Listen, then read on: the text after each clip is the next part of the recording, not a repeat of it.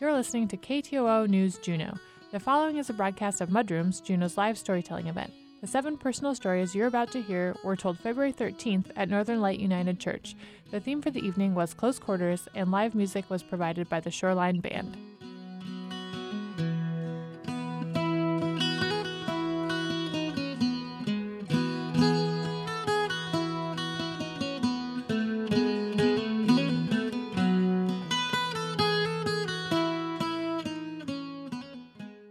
Tonight at Mudrooms, this is the place where 7 people, 7 of your friends and neighbors, tell a story for approximately 7 minutes each. The money that you give goes right to charity. It doesn't go anywhere else. And we're starting a new charity tonight, and that charity is the Great Bear Recovery Collective.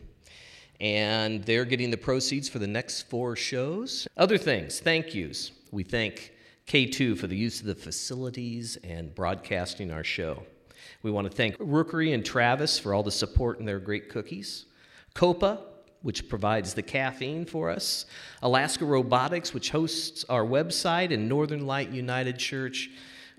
Our theme tonight is Close Quarters. Did you know that close quarters was originally a military term? You can read it in a Patrick O'Brian novel if you've never read one. It's where your Navy vessel, because these were all wooden ships, before the other guys came alongside and jumped on board, you threw debris in their way to make it an obstacle course. Of course, O'Brian describes it in much longer description of an orderly application of stuff to the deck before you got boarded, but basically in some further scenes he describes you just throwing stuff out there to make it hazardous for the enemy to get you. But of course we know that that came to be sleeping on a boat really close to other people. We're thinking about other things, close quarters, working in an office. We're talking about the state capitol building. There's some offices that are so small and you're kind of elbow to elbow with your coworker. Even the old safes, the Senate Finance Committee secretaries, for a long time their office was just in a safe. And I think there was 4 of them working in there in very close proximity. Or maybe you've lived in one of those classic Juneau apartments that are, on Star Hill or in 5th Street, where the bed was as big as the wall, or, wall to wall, corner to corner, and you can't open the door if there's a bed in there. But somehow people manage to live in those little apartments. So we have 7 stories tonight around the theme Close Quarters. The way the format of the evening works is we have 7 stories, each are 7 minutes long. We'll do 4 and then take a 15-minute intermission, and then 3 and we're out of here. At 5 minutes, as a timing warning, we do a call. I don't know which of these is which, but the 5-minute sounds like maybe this one? That's Mallard. Oh, that's a 7. I think. Okay, so the more high-pitched one you'll hear at 5, and then if somebody goes to 7, you'll hear the lower-pitched one, which apparently is called the Easy Mallard. Our first storyteller tonight is Eve Soutier, and she is a veteran storyteller. She's told, I think 5 seasons ago, she told a story for us. But in 2002, Eve made a promise to herself to take a discovery flight. She instead jumped out of a plane and stowed the promise until it resurfaced in 2016. When she did her first solo in Gustavus, she honestly thought that her flight instructor was going to take her for a hot chocolate run. Instead, she was told to just bring the plane back in a usable form. Eve, come on up.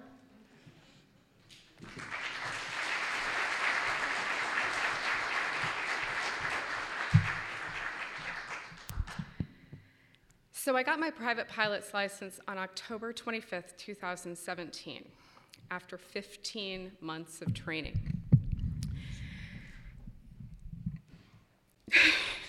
It's okay.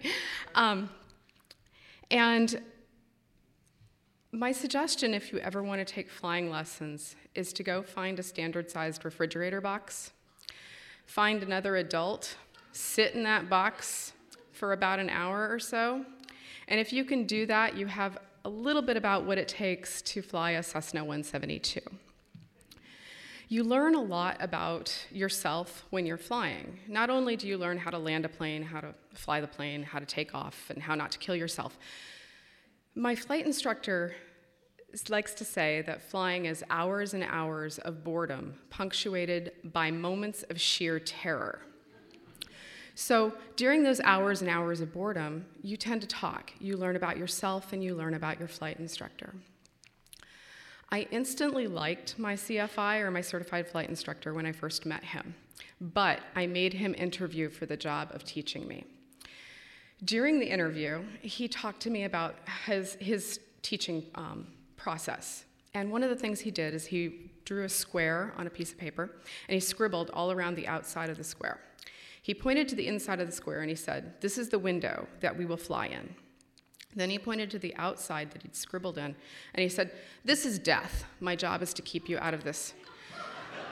So you find that CFIs can be very blunt, especially if they're not attached to a flight school. And he was blunt, and I soon learned that he was the polar opposite of who I am. He is very conservative and deeply religious. I am very liberal and not religious. And that was one of the first things I learned about myself. I was far more prejudiced than I thought I was. But I kept going because I liked the man and I really liked flying. We flew for several months, and then the election came. And I kind of knew this question was coming, but he asked me who I voted for. And I decided I was going to be honest, and I told him I voted for Hillary. I voted for who I felt was the least worst option at the time, and who would do the least amount of damage to the future of the country.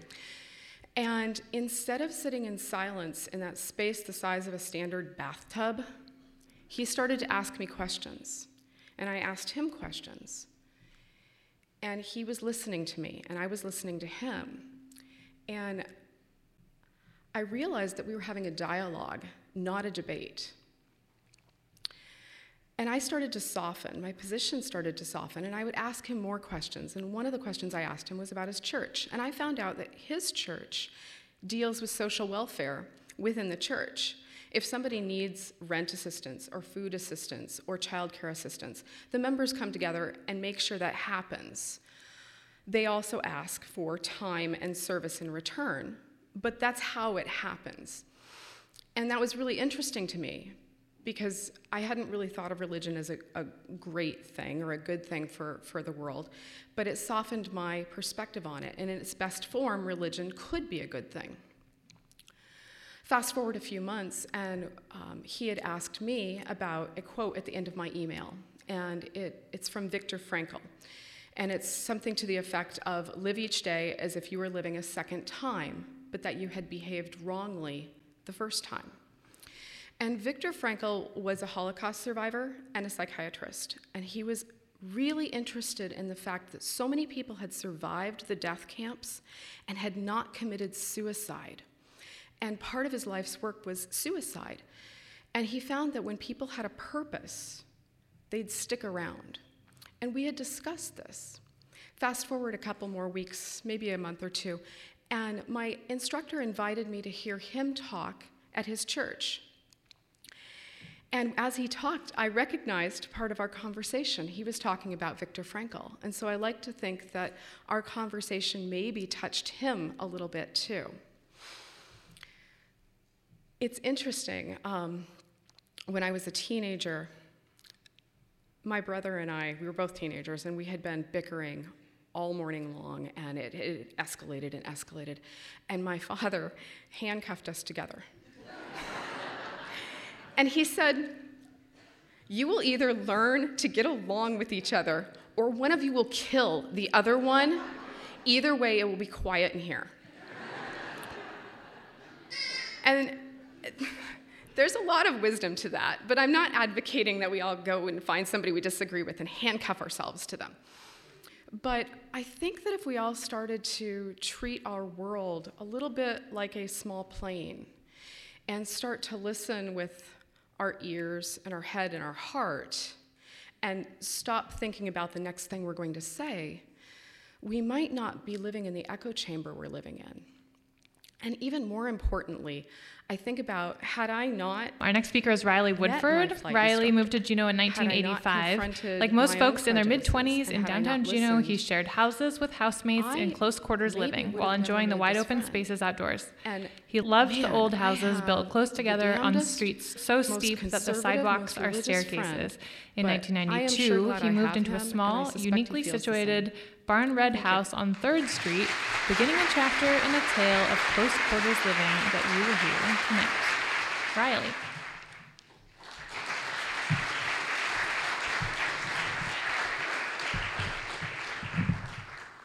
So for 12 years, I lived downtown next door to the Bergman Hotel. The Bergman Hotel is a boxy, 4-story hotel on the corner of 3rd and Harris. And I lived right next door to it. The houses were really close together. It was built on the property line. And if you walked from my front yard to the backyard, between the buildings, you could touch both buildings all the way back. It was like a short hike through a slot canyon. And if you stood in my backyard and looked up, there were 18 big windows, big curtainless, screenless windows. 9 of them were above my roof, and 9 of them were above my backyard. And if you were up, say, on the 4th story, looking out of one of those windows, you didn't even see my house down below. You just looked out over town and the harbor, and if you flicked a cigarette, it would fly completely over my roof into my neighbor's yard. But if you dropped something, it would go, down onto my roof or into the slot canyon or maybe into my backyard. So I know, some people in this room have maybe peed off of a dock or a deck, or maybe some of you have even peed out of the 4th-story window of a hotel onto the asphalt shingle roof of a house 25 feet below. And it's really loud. It's really loud. But if you're in that house, under that roof, it's like somebody is running a garden hose on a drum head. So that was my first introduction to the things that would come out of the windows of the Bergman. So there was a restaurant in the back of the Bergman on the 1st story, Pat's Grub Steak. So the week I moved in October of 1992, the deep fat fryer broke down in the grub steak. And it was about the size of a dorm fridge. So it fit through the window, and they pushed it out the window into the backyard. And that was how I met Pat. I went over and said, hey, could you come and get this deep fat fryer? And I got the answer that I would get for the next 12 years, the answer that anyone in the neighborhood, everyone got anytime we went to the Bergman and asked anything, and that was, sure. And then nothing would ever happen. So after about 4 months, a friend came over, and we pulled that thing out of the big puddle of coagulated grease, drug it around the back of the hotel, and leaned it up against the side of the building with all of the other broken appliances and soggy mattresses that had been leaned up back there.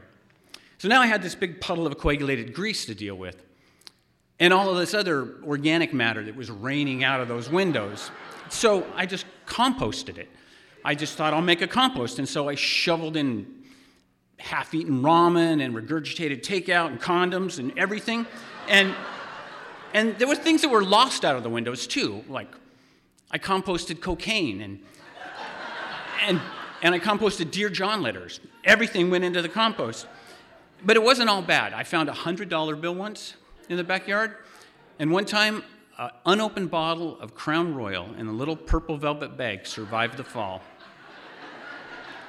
So eventually, Pat's Grub Steak closed and things quieted down a little bit, but people still sometimes, pushed all of the furniture in their room out the windows.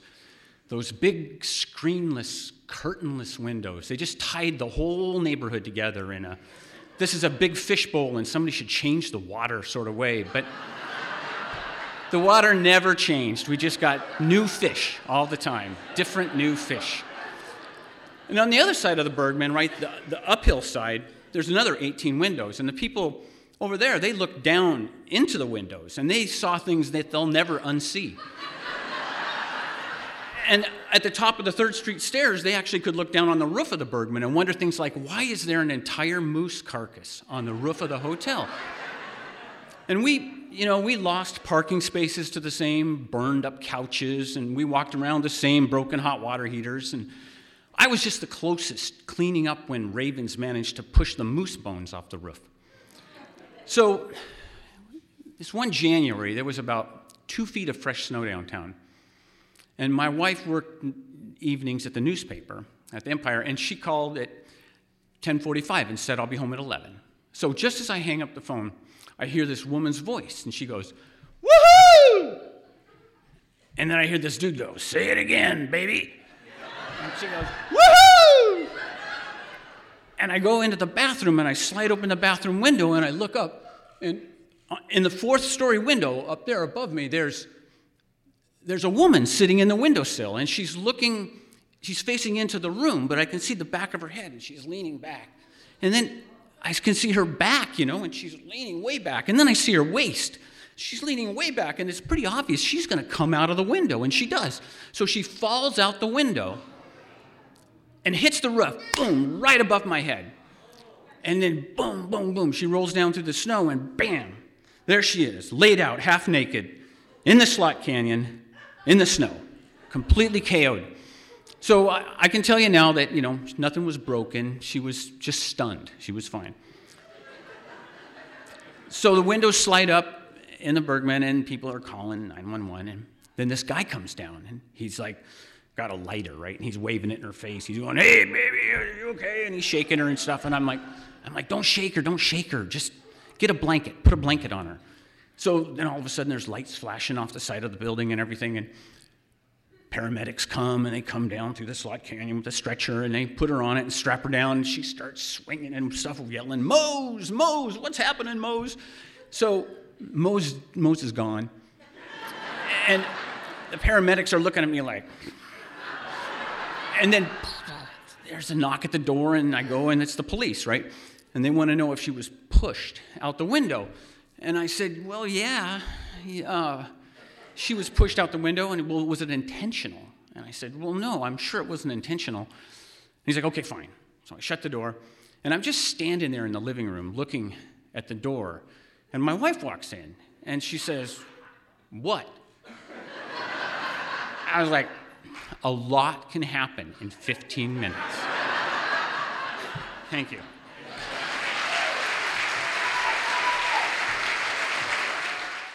Our next speaker is Ryan Wilson. Ryan was born and raised in Alaska, mostly Juneau, and he currently works as a local government specialist assisting rural and tribal governments in the northern portions of Southeast Alaska. From 2008 to 2010, Ryan and his wife Samantha served in the United States Peace Corps in a small rural fishing village in the Philippines. During his service, Ryan worked to assist the local government, and I should have practiced this, of Catalogan, Batangas with fisheries and coastal resource management. This is just one of the many stories engendered by his service. Come on up, Ryan, and correct my pronunciation.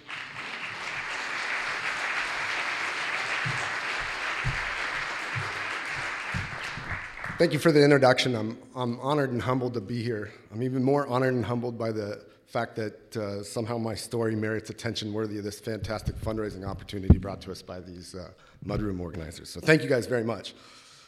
From 2008 to 2010, my wife and I, we served in the United States Peace Corps in a small rural fishing village called Calatagan, Batangas. Now, service in the Peace Corps is amazing. It's wonderful. It's one of the most fantastic opportunities anybody could ever hope for. In a million different ways, I absolutely love my Peace Corps experience. But for every way that I love the Peace Corps, there's an equally difficult hardship or circumstance to overcome. For example, there is no toilet paper in the small rural village I worked at.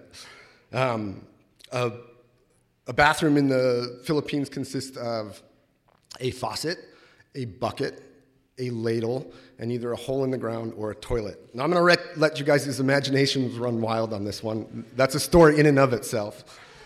There's also the equatorial heat and humidity of the Philippines, which is ridiculous. It's hard to even create the words. I don't even know if I have the vernacular to describe how hot and humid the Philippines really is. It's 95 degrees to 115 degrees every day for 4 months, without exception. My wife and I, we used to throw buckets of water on each other, and then we'd jump on our moped and drive down the road until the water evaporated, and that was the only way we could cool down. We'd do the same thing at night. I'd throw a bucket of water on her, she'd throw a bucket of water on me, fully clothed. We'd pour our fan at the bed, and then we'd wait and hopefully fall asleep before the water evaporated, because that was really the only way to do it. There's also your living situations. The Peace Corps requires for the first 6 months of service that you live with a host family in the Peace Corps. In our particular circumstance, this was a host family of 9 in a single bedroom household in a objectively impoverished neighborhood of seaweed farmers. What this meant was that my wife and I occupied the 1 bedroom. 9 other members of our family, including young ones as little as 3 years old, slept on the floor outside of our room. At night, when we had to use the restroom, we would tiptoe around our family members, our host family members, and use the restroom.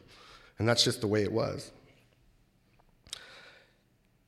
There's also the insects and the rodents and the spiders and the geckos. How many of you guys are scared of rodents, rats, or mice? Anybody raise their hands? Yeah, quite a few. There was this one night where there was like a territorial dispute of a rat and another rat in our rafters. And I remember waking up hearing the shrieks, and from our rafters, a rat fell right in between my wife and scurried across my chest and onto the floor and ran out. There were, large spiders. There was a situation where I walked over to the corner of our room, and I picked up the shoebox, and without noticing right away, a large spider crawled out from underneath the shoebox and onto my arm. People will tell you you only have 2 reactions in a situation like this, right? Fight or flight. They forget the fact that you have the freeze and shit your pants response as well.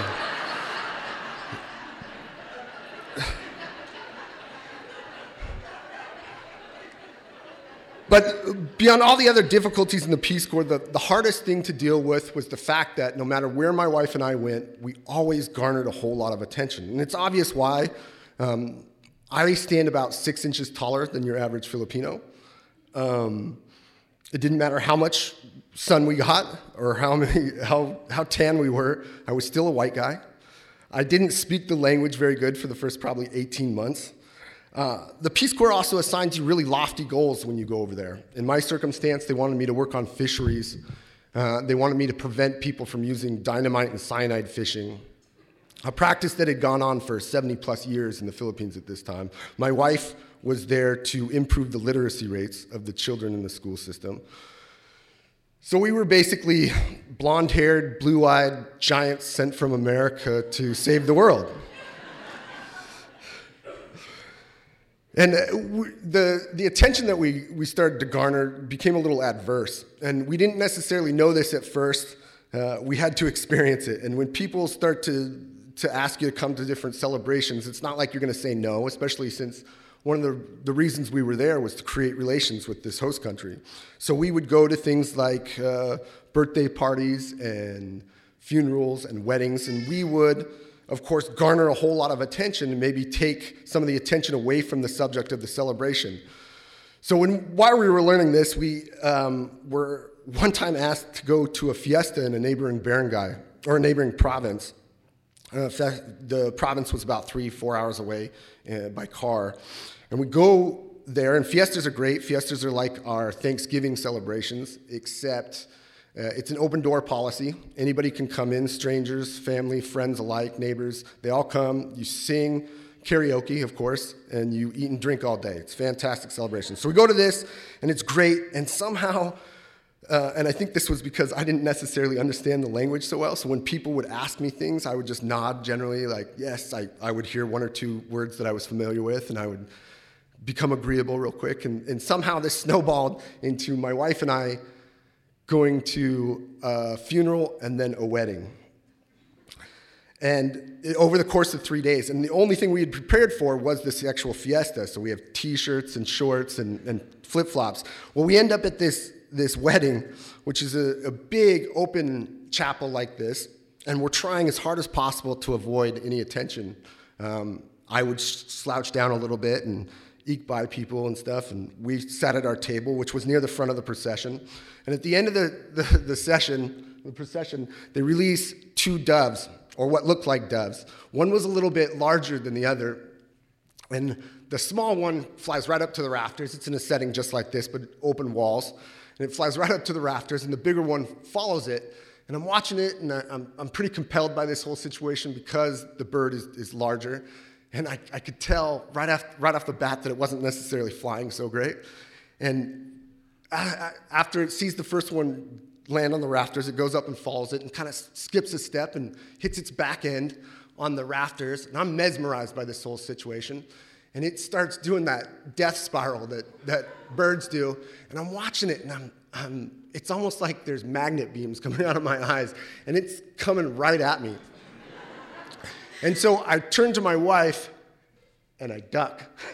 And smack! The bird hits her right in the face. So much for avoiding attention. There was blood everywhere, blood on me, blood on everything. Anyways, guys, thanks. That's my story. I appreciate you guys listening.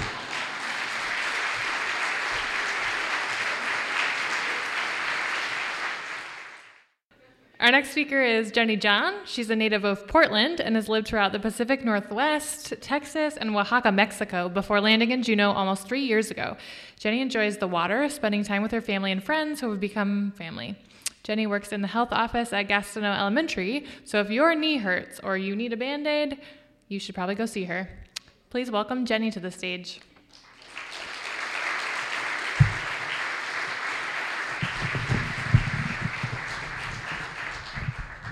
In 2009, I was part of a medical mission team, and we would go to Nicaragua. We were invited by the Mosquito Indians to come into their village, a village called Hualaquitang, and it is on the Rio Coco.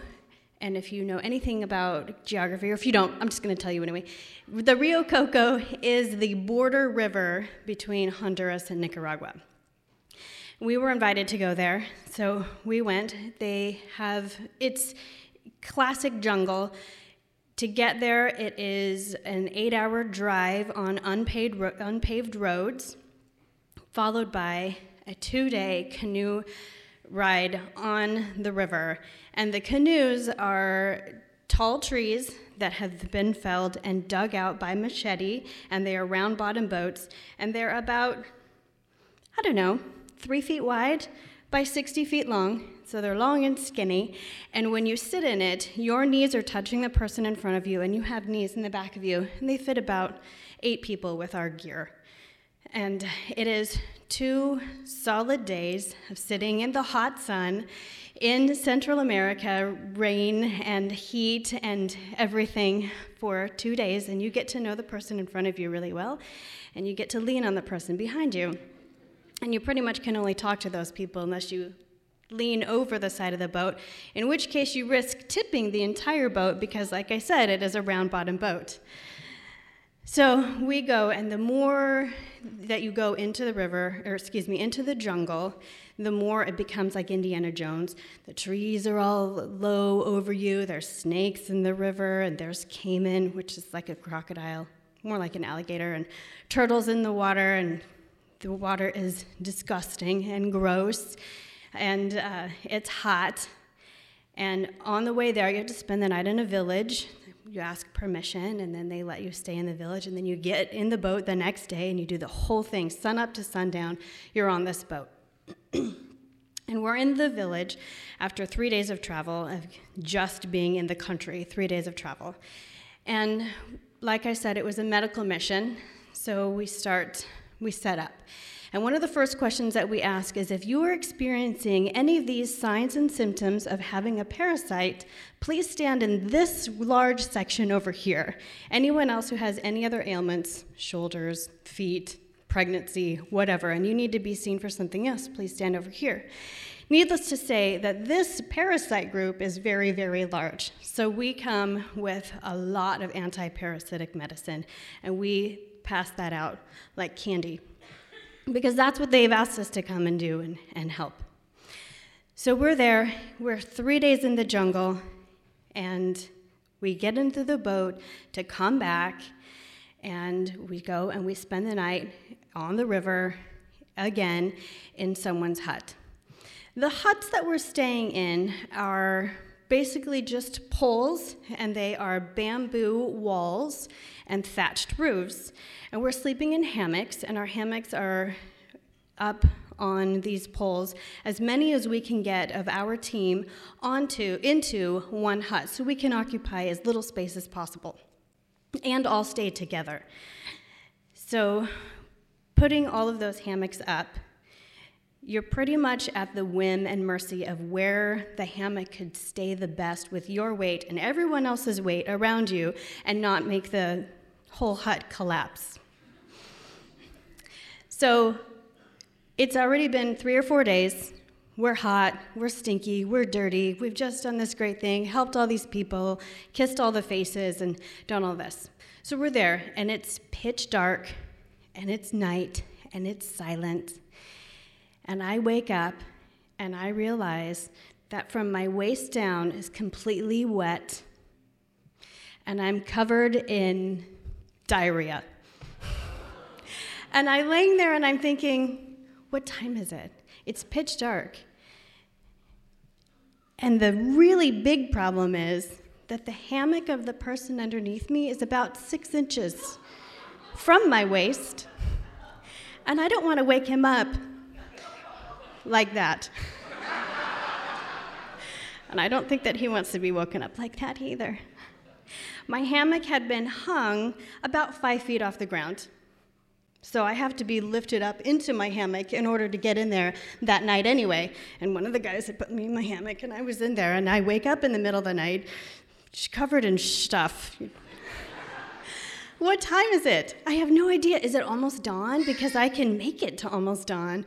And I go in and out of sleep, and I am crampy, and I'm hurting, and it's stinky, and it's hot, and it's dark, and I can't get out of my hammock because it's 5 feet off the ground. Dawn never comes. So I have to get out of my hammock and make my way over the cows and over the snakes to try to get to that outhouse. So, I hear somebody saying, oh. So I sit up, and I get out of my hammock like this, meaning that all of that stuff is coming up all over my clothes, all the way up, and then I have to go into the outhouse. I'm covered in it. It's not coming off. There's nothing I can do. There's no running water. The next day, somebody helps clean me up. They strip me down. They put cleaner clothes on me. And then I have to get back into that boat for a whole another 8 hours of sitting there sick. I still don't feel good. So we're in the boat, and we're about 4 hours in, and I wave to my driver, and I'm like, I'm sorry, but we need to pull over. There's no rest areas, but if you could please pull over, I would really, and he's like, are you sure? I'm like, yeah, we need to pull over right now. Please hurry. So we pull over, and I scurry up a bank, still cramping, still not feeling very well, and I scurry up a bank, and I look around, and I don't see any snake tracks. So I pull down my pants, and I squat, and I realize that I am standing right over an anthill. You guys, that's gross. So I brush all the ants off my backside, and I walk all frumped over into the boat, and I can tell you that when we got back into the next village, it was the best shower I had ever had. Thanks.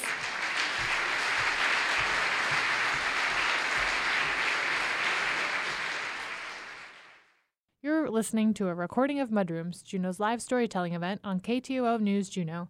These stories were recorded February 13th, 2018 at Northern Light United Church. The theme for the evening was Close Quarters. Curious? Visit mudrooms.org.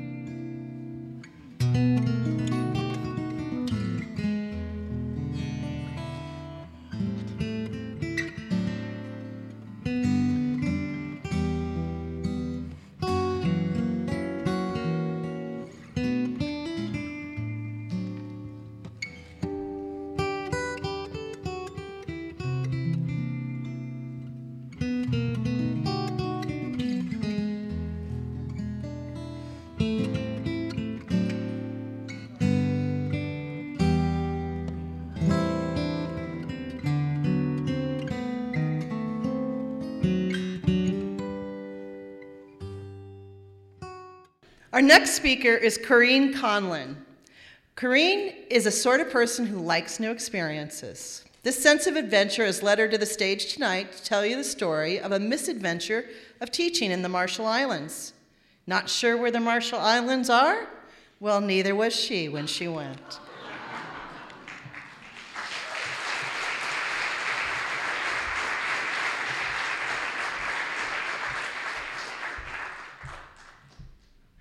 So I was in Brooklyn house sitting when I got the teaching offer, and the first thing I did when I put down the phone was to look for an atlas to figure out where exactly I was going. And when you turn to the atlas, you have 2 light blue pages with black dots, and that's where the Marshall Islands are. So the Marshall Islands sit about halfway between Hawaii and Papua New Guinea. It's 2,000 square miles of ocean, but only a landmass the size of Washington, D.C.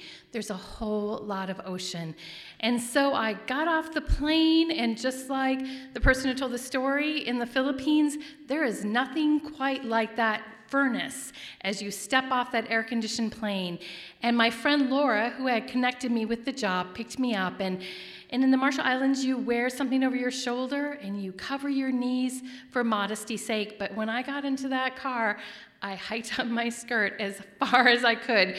And so we drove to the school, and the school sat there, and then the teaching quarters were right next to it, mostly comprised of shipping containers. That was my bedroom. And so it's a great place. I had a great 4th grade. There's people from the Philippines, I had a student from Burma, I had students from Samoa, Ukraine. It was just a really varied collection. And in the spring semester while I was there wasn't very many vacations. And we live in Juneau, and part of the reason I love living here is because I love going to the grocery store and talking to people and seeing people and knowing who people are as you kind of traverse your life. But there's also those times when you just want to go someplace where you can people watch or flip your finger off when you're driving and not have to worry that they're your neighbor or your coworker, or you're going to run into them at parent-teacher conferences. And so the same thing happens in the Marshall Islands. So it's a atoll, so some of it was kind of developed. There's a highway that goes from Laura Beach, thanks to World War II. That's after Lauren Bacall, and it goes to Rita after Rita Hayward.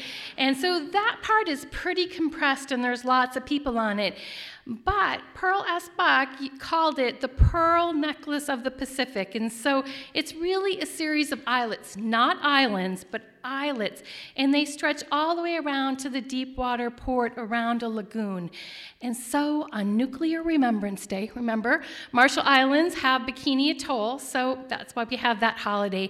And after a morning teacher in-service, I was free to get away, and my goal was to go to an islet without anyone there. No students, no parents, no one that I knew.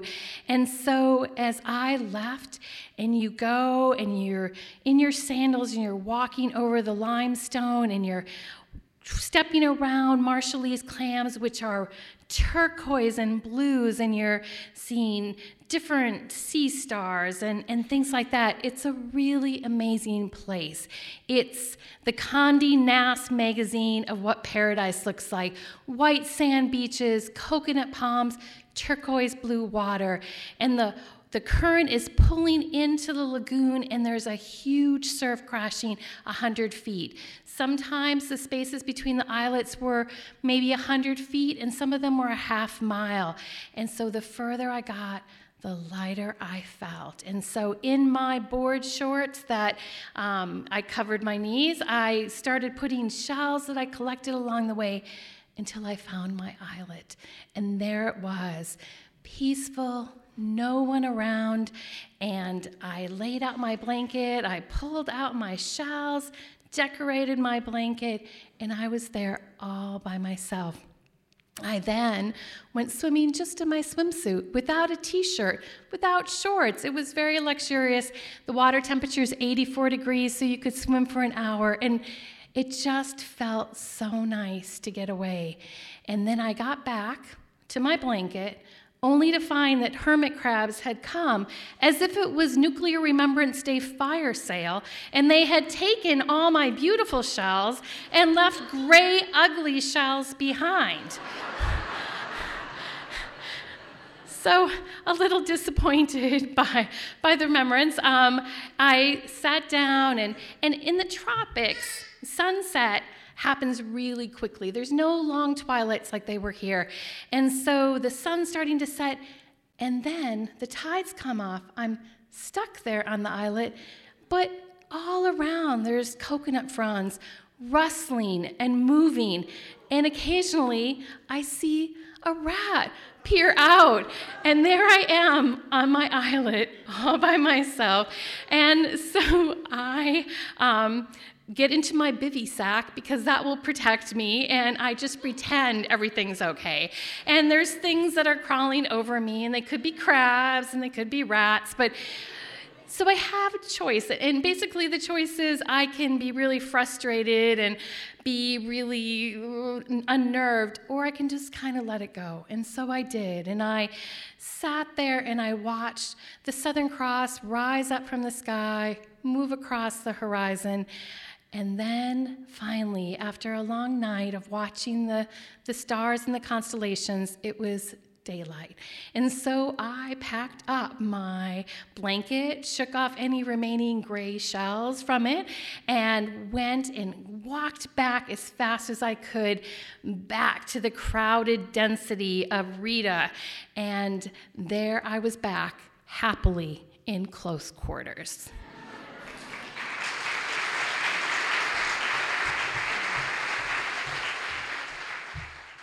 Our next speaker is Kate Glover.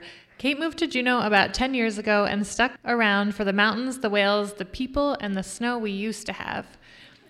A few years ago, she and her then-boyfriend Rob took a 3-year hiatus to sail around the Pacific in a tiny 32-foot sailboat. Along the way, they learned a lot about close quarters and big oceans. Please welcome Kate to the stage.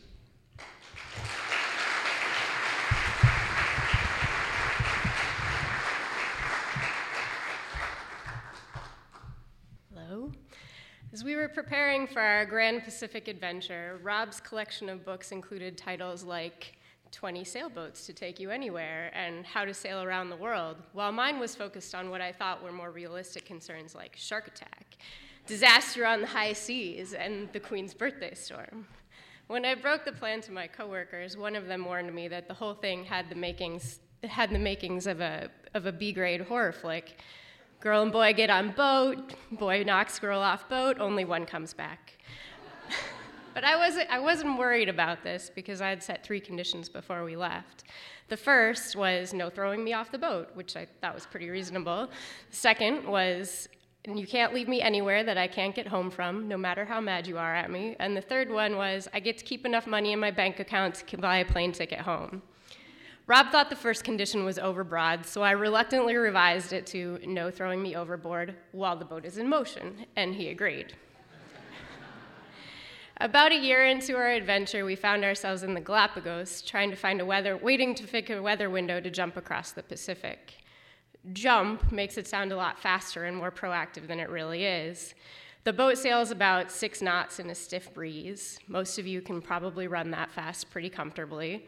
And by waiting for a weather window, I mean that while many people had given up on waiting for the trade winds to fill in and were making slow progress to the west in the fitful equatorial breezes, Rob was intermittently sitting on the floor of the boat, sometimes roasting and other times shivering, asking me if it was cold outside, while I was having a really great time swimming with sea lions in a clear bay nearby. The delay turned out to be fortuitous, though, because a couple days later, Rob was feeling better, and we had a forecast for perfect southeast trade winds to take us all the way across to the Marquesas. We left in the afternoon after I'd taken my mandatory last run on shore before 3 weeks of confinement, and I sadly waved goodbye to my sea lion friends and sniffled and gazed longingly at the land while Rob danced a jig. And as the sun set, the islands disappeared, and in the morning, you couldn't see land anywhere. The sails were full, the motion of the boat was a little queasy-inducing as we were rocking and rolling in big open ocean waves. And a couple days in, the last of the birds disappeared, and there really wasn't much life to see except for occasionally a dolphin jumping off in the distance. You'd have blue sky stretching everywhere, filled with lines of puffy trade wind clouds, and blue ocean all around you. But it took me about 3 days to start having vivid dreams of finding an uncharted island with calm fjord-like anchorages and brilliant running terrain. So during the daytime, we'd spend our time together in the cockpit, which is only about 2 feet by 2 feet, and you're both trying to be on the uphill side because the downhill side is getting sloshed by waves, and sitting together there. But at night, you take turns watching the boat and helping it sail along. But for the most part, it just sails itself. So you spend your time reading books, having long, detailed, intense conversations about which whale you'd be if you could be a whale, and which night had better phosphorescence. Then you might think about doing sit-ups, but you never actually do them. And so we had a dance competition to mark our halfway point, and I think Rob won that. And then we wondered what on earth it is that everyone else does on their boats for all this time. So finally, when I got bored, if you're me, you act like a 5-year-old and harass your companion to entertain yourself. You do things like crowding him in the cockpit. When he starts walking up the 15 feet to the front of the boat, you ask him why he's ignoring you and follow him. Then you sing the song that never ends, and maybe you throw things at him, and then you try 2,999 miles to go to the Marquesas every time he checks the map. Maybe that's why it was always so hard to wake him up on his night watch. A couple weeks and a couple thousand miles in, we decided it was about time to try fishing. And we'd learned over time that if you put one of the flying fish that land on the boat on the deck at night on the line, you're bound to catch a fish eventually. So we strung a line with flying fish, and a couple hours later, we reeled in a mahi-mahi, which, if you haven't seen them, these fish they flash colors in the stress of death, and they're so beautiful that you feel guilty about killing them. But we did. It was lovely. And just as Rob was prepping the grill, we noticed the unmistakable dark lines of a squall cloud behind us, quickly approaching the boat. So Rob told me to man the grill while he manned the sails, and as the clouds came closer and the wind started screeching, I braced with one hand on the boat, I gripped the deck with my toes, and I held the top of the grill on with the other hand, and Rob ran around cursing wildly and shortening the sails. A few minutes later, the squall had passed, a rainbow came out in its wake, and our mahi steaks were only just a tad bit overdone, but not too bad. As we were eating them, a crew of about half a dozen black fins rose powerfully out of the waves and came swimming towards the boat. And the line of the pod of false killer whales quickly caught up to us. We had a couple of them surfing the wake behind the boat. We had one of them swimming nearly as long as the boat, swimming right alongside us, looking up at us eye to eye. And then we had, at the end, 2 of them explode out of the water 10 feet away in synchronized flips. So we toasted the scene with the last of our coconuts as they swam off ahead of us. About a week later, we were both ready to stretch our legs when we finally arrived at Hiva-Oa. There might not be any better place in the world to arrive for 2 weary sailors than Hiva-Oa. It's a beautiful, high, old volcano, jungle-clad, full of towering banyan vines and mango trees and palms and red hibiscus flowers everywhere. We took advantage of the first opportunity to take a hike to the top of the island through the towering jungle where you would find ancient tikis staring out at you behind the ferns and the vines. And we climbed up to the top of a knife-edge ridge in the fog where Rob proposed to me. Apparently, after crossing an ocean, I had passed some undisclosed series of cryptic tests. I like to think that it was my stunning performance in the occasional pirate attacks that finally won him over. And I said yes, of course, because conditions or not, really there wasn't an option at that point. We sailed back into Juneau a couple of years ago, and we got married, and last fall we bought a house, and we moved off the boat. The house, it turns out, is exactly the same length as the boat.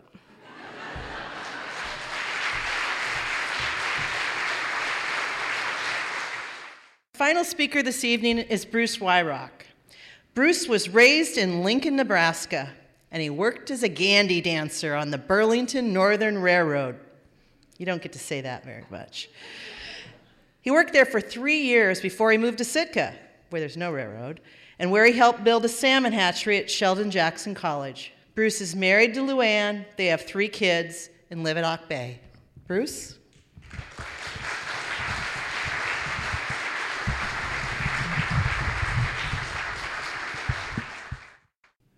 Wally Butler was a normal 16-year-old kid. His brother Larry grew up in Waterloo, Iowa. And in Pearl Harbor Day in 1944, he wanted to do nothing more than join the Army and fight in the war. But Larry had to wait until he was 18 when he graduated from college and immediately did what he wanted to do. He joined the Army, and he wanted to fight in World War II. So Larry thought what he wanted to do was be a medic and help others. So he got his training in the United States. He went from post to post around the United States to get his training. And finally, at 19, he landed on Omaha Beach with the 109th Evacuation Hospital. And as they made their way across France towards Germany to the south of Belgium in 1944, December, all of a sudden, Germans and Hitler decided to march a counteroffensive. It was the Battle of the Bulge. And the 109th Evac Hospital was to the south of Belgium, and the Germans pushed hard. And the 109th Evacuation Hospital was using a farmhouse for their field headquarters, along with the field command for marshaling the troops in that area. And it became apparent that they would be the tip of the bulge. They would be the edge of the bulge, and they would have to evacuate the hospital, and they would have to retreat while the Germans advanced. But Larry, as part of the 109th Evac, was dealing with the terrible carnage and the massive wounds caused by the terrible weapons of World War II. You can't imagine what a bullet or a piece of shrapnel can do to flesh. So as a private in the 109th Evac, he was tasked with dealing with these wounded, maimed men in this evacuation hospital in this farmhouse. But it became apparent that everyone would have to retreat, and the Germans would have to take over the farmhouse and capture these Germans, because the command leadership at the time believed if we leave the wounded behind, they'll get better care, and they possibly will die because of their massive trauma and wounds. They'll be moved back west, and that they just couldn't have that. They would rather have them face their fate with the Germans rather than the certainty of death. So Larry said, let's move these men upstairs above this farmhouse.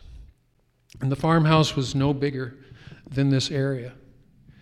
And so what happened is these men slowly moved these wounded upstairs to the attic of this farmhouse. And they were preparing to leave Larry behind with all these wounded men. And he said, wait, let's make it look like this has been shelled, because there were bomb fragments, there were craters around the farmhouse, and there was trash everywhere. So what they did is they made garbage and trash and beams and wood on the stairs going up to the attic where Larry and these men were, and they made it look like it was destroyed upstairs. Meanwhile, Larry's upstairs with these men, and he takes off his boots. This is in December of 1944. He puts tape and cotton on the legs of these cots. He tapes the men's mouths shut who are moaning, and he takes a lot of capsules of morphine to keep these men quiet. And so the U.S. leaves, the U.S. troops leave, the command headquarters leaves, and he's upstairs with these wounded men. It's dawn, and outside he can hear German voices. Then there's a kick at the door, and the Germans occupy the lower part of this farmhouse. The Germans now are using this farmhouse as their field headquarters when he's upstairs. And for a day and a half, Larry has got to tend to these men and keep them quiet. He's got to keep them on morphine so they can't moan and they can't groan. He's got to deal with their bodily functions and clean up with them. He's got to keep his own body quiet. He's got to move with the stealth of a mouse. The murmuring of voices, the crackle of German voices on the radio, the shooting outside the door. And finally, he hears the Germans leave because the United States, under General Patton, is moving south and is pushing the Bulge back. Then the Germans left. And Larry's upstairs. It becomes quiet.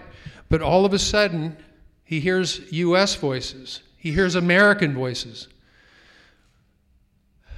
And the Americans retake the farmhouse. They pull the materials from the stairs. He shouts. And every single one of those men then is evacuated back to the field hospital, further back into France, then to Britain and the United States. And every single man in that attic died. And Larry Butler gets a field commission from General Patton for his work. Later, Larry returns to the United States, marries my mom, and 9 months after I'm born, he's killed by a drunk. But Larry was a neat guy. And I'm very grateful he was my dad.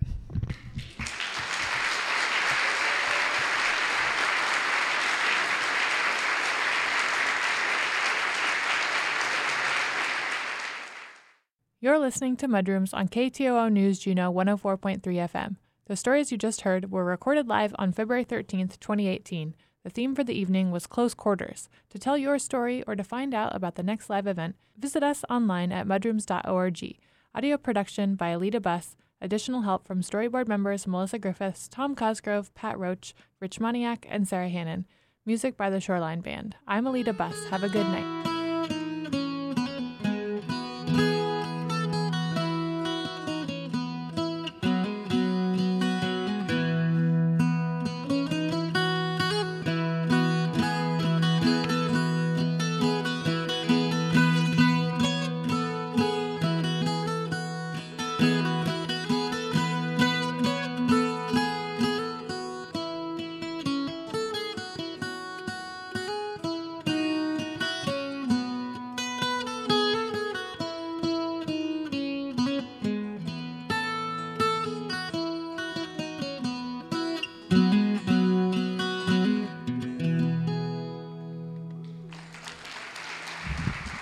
Thank you, folks.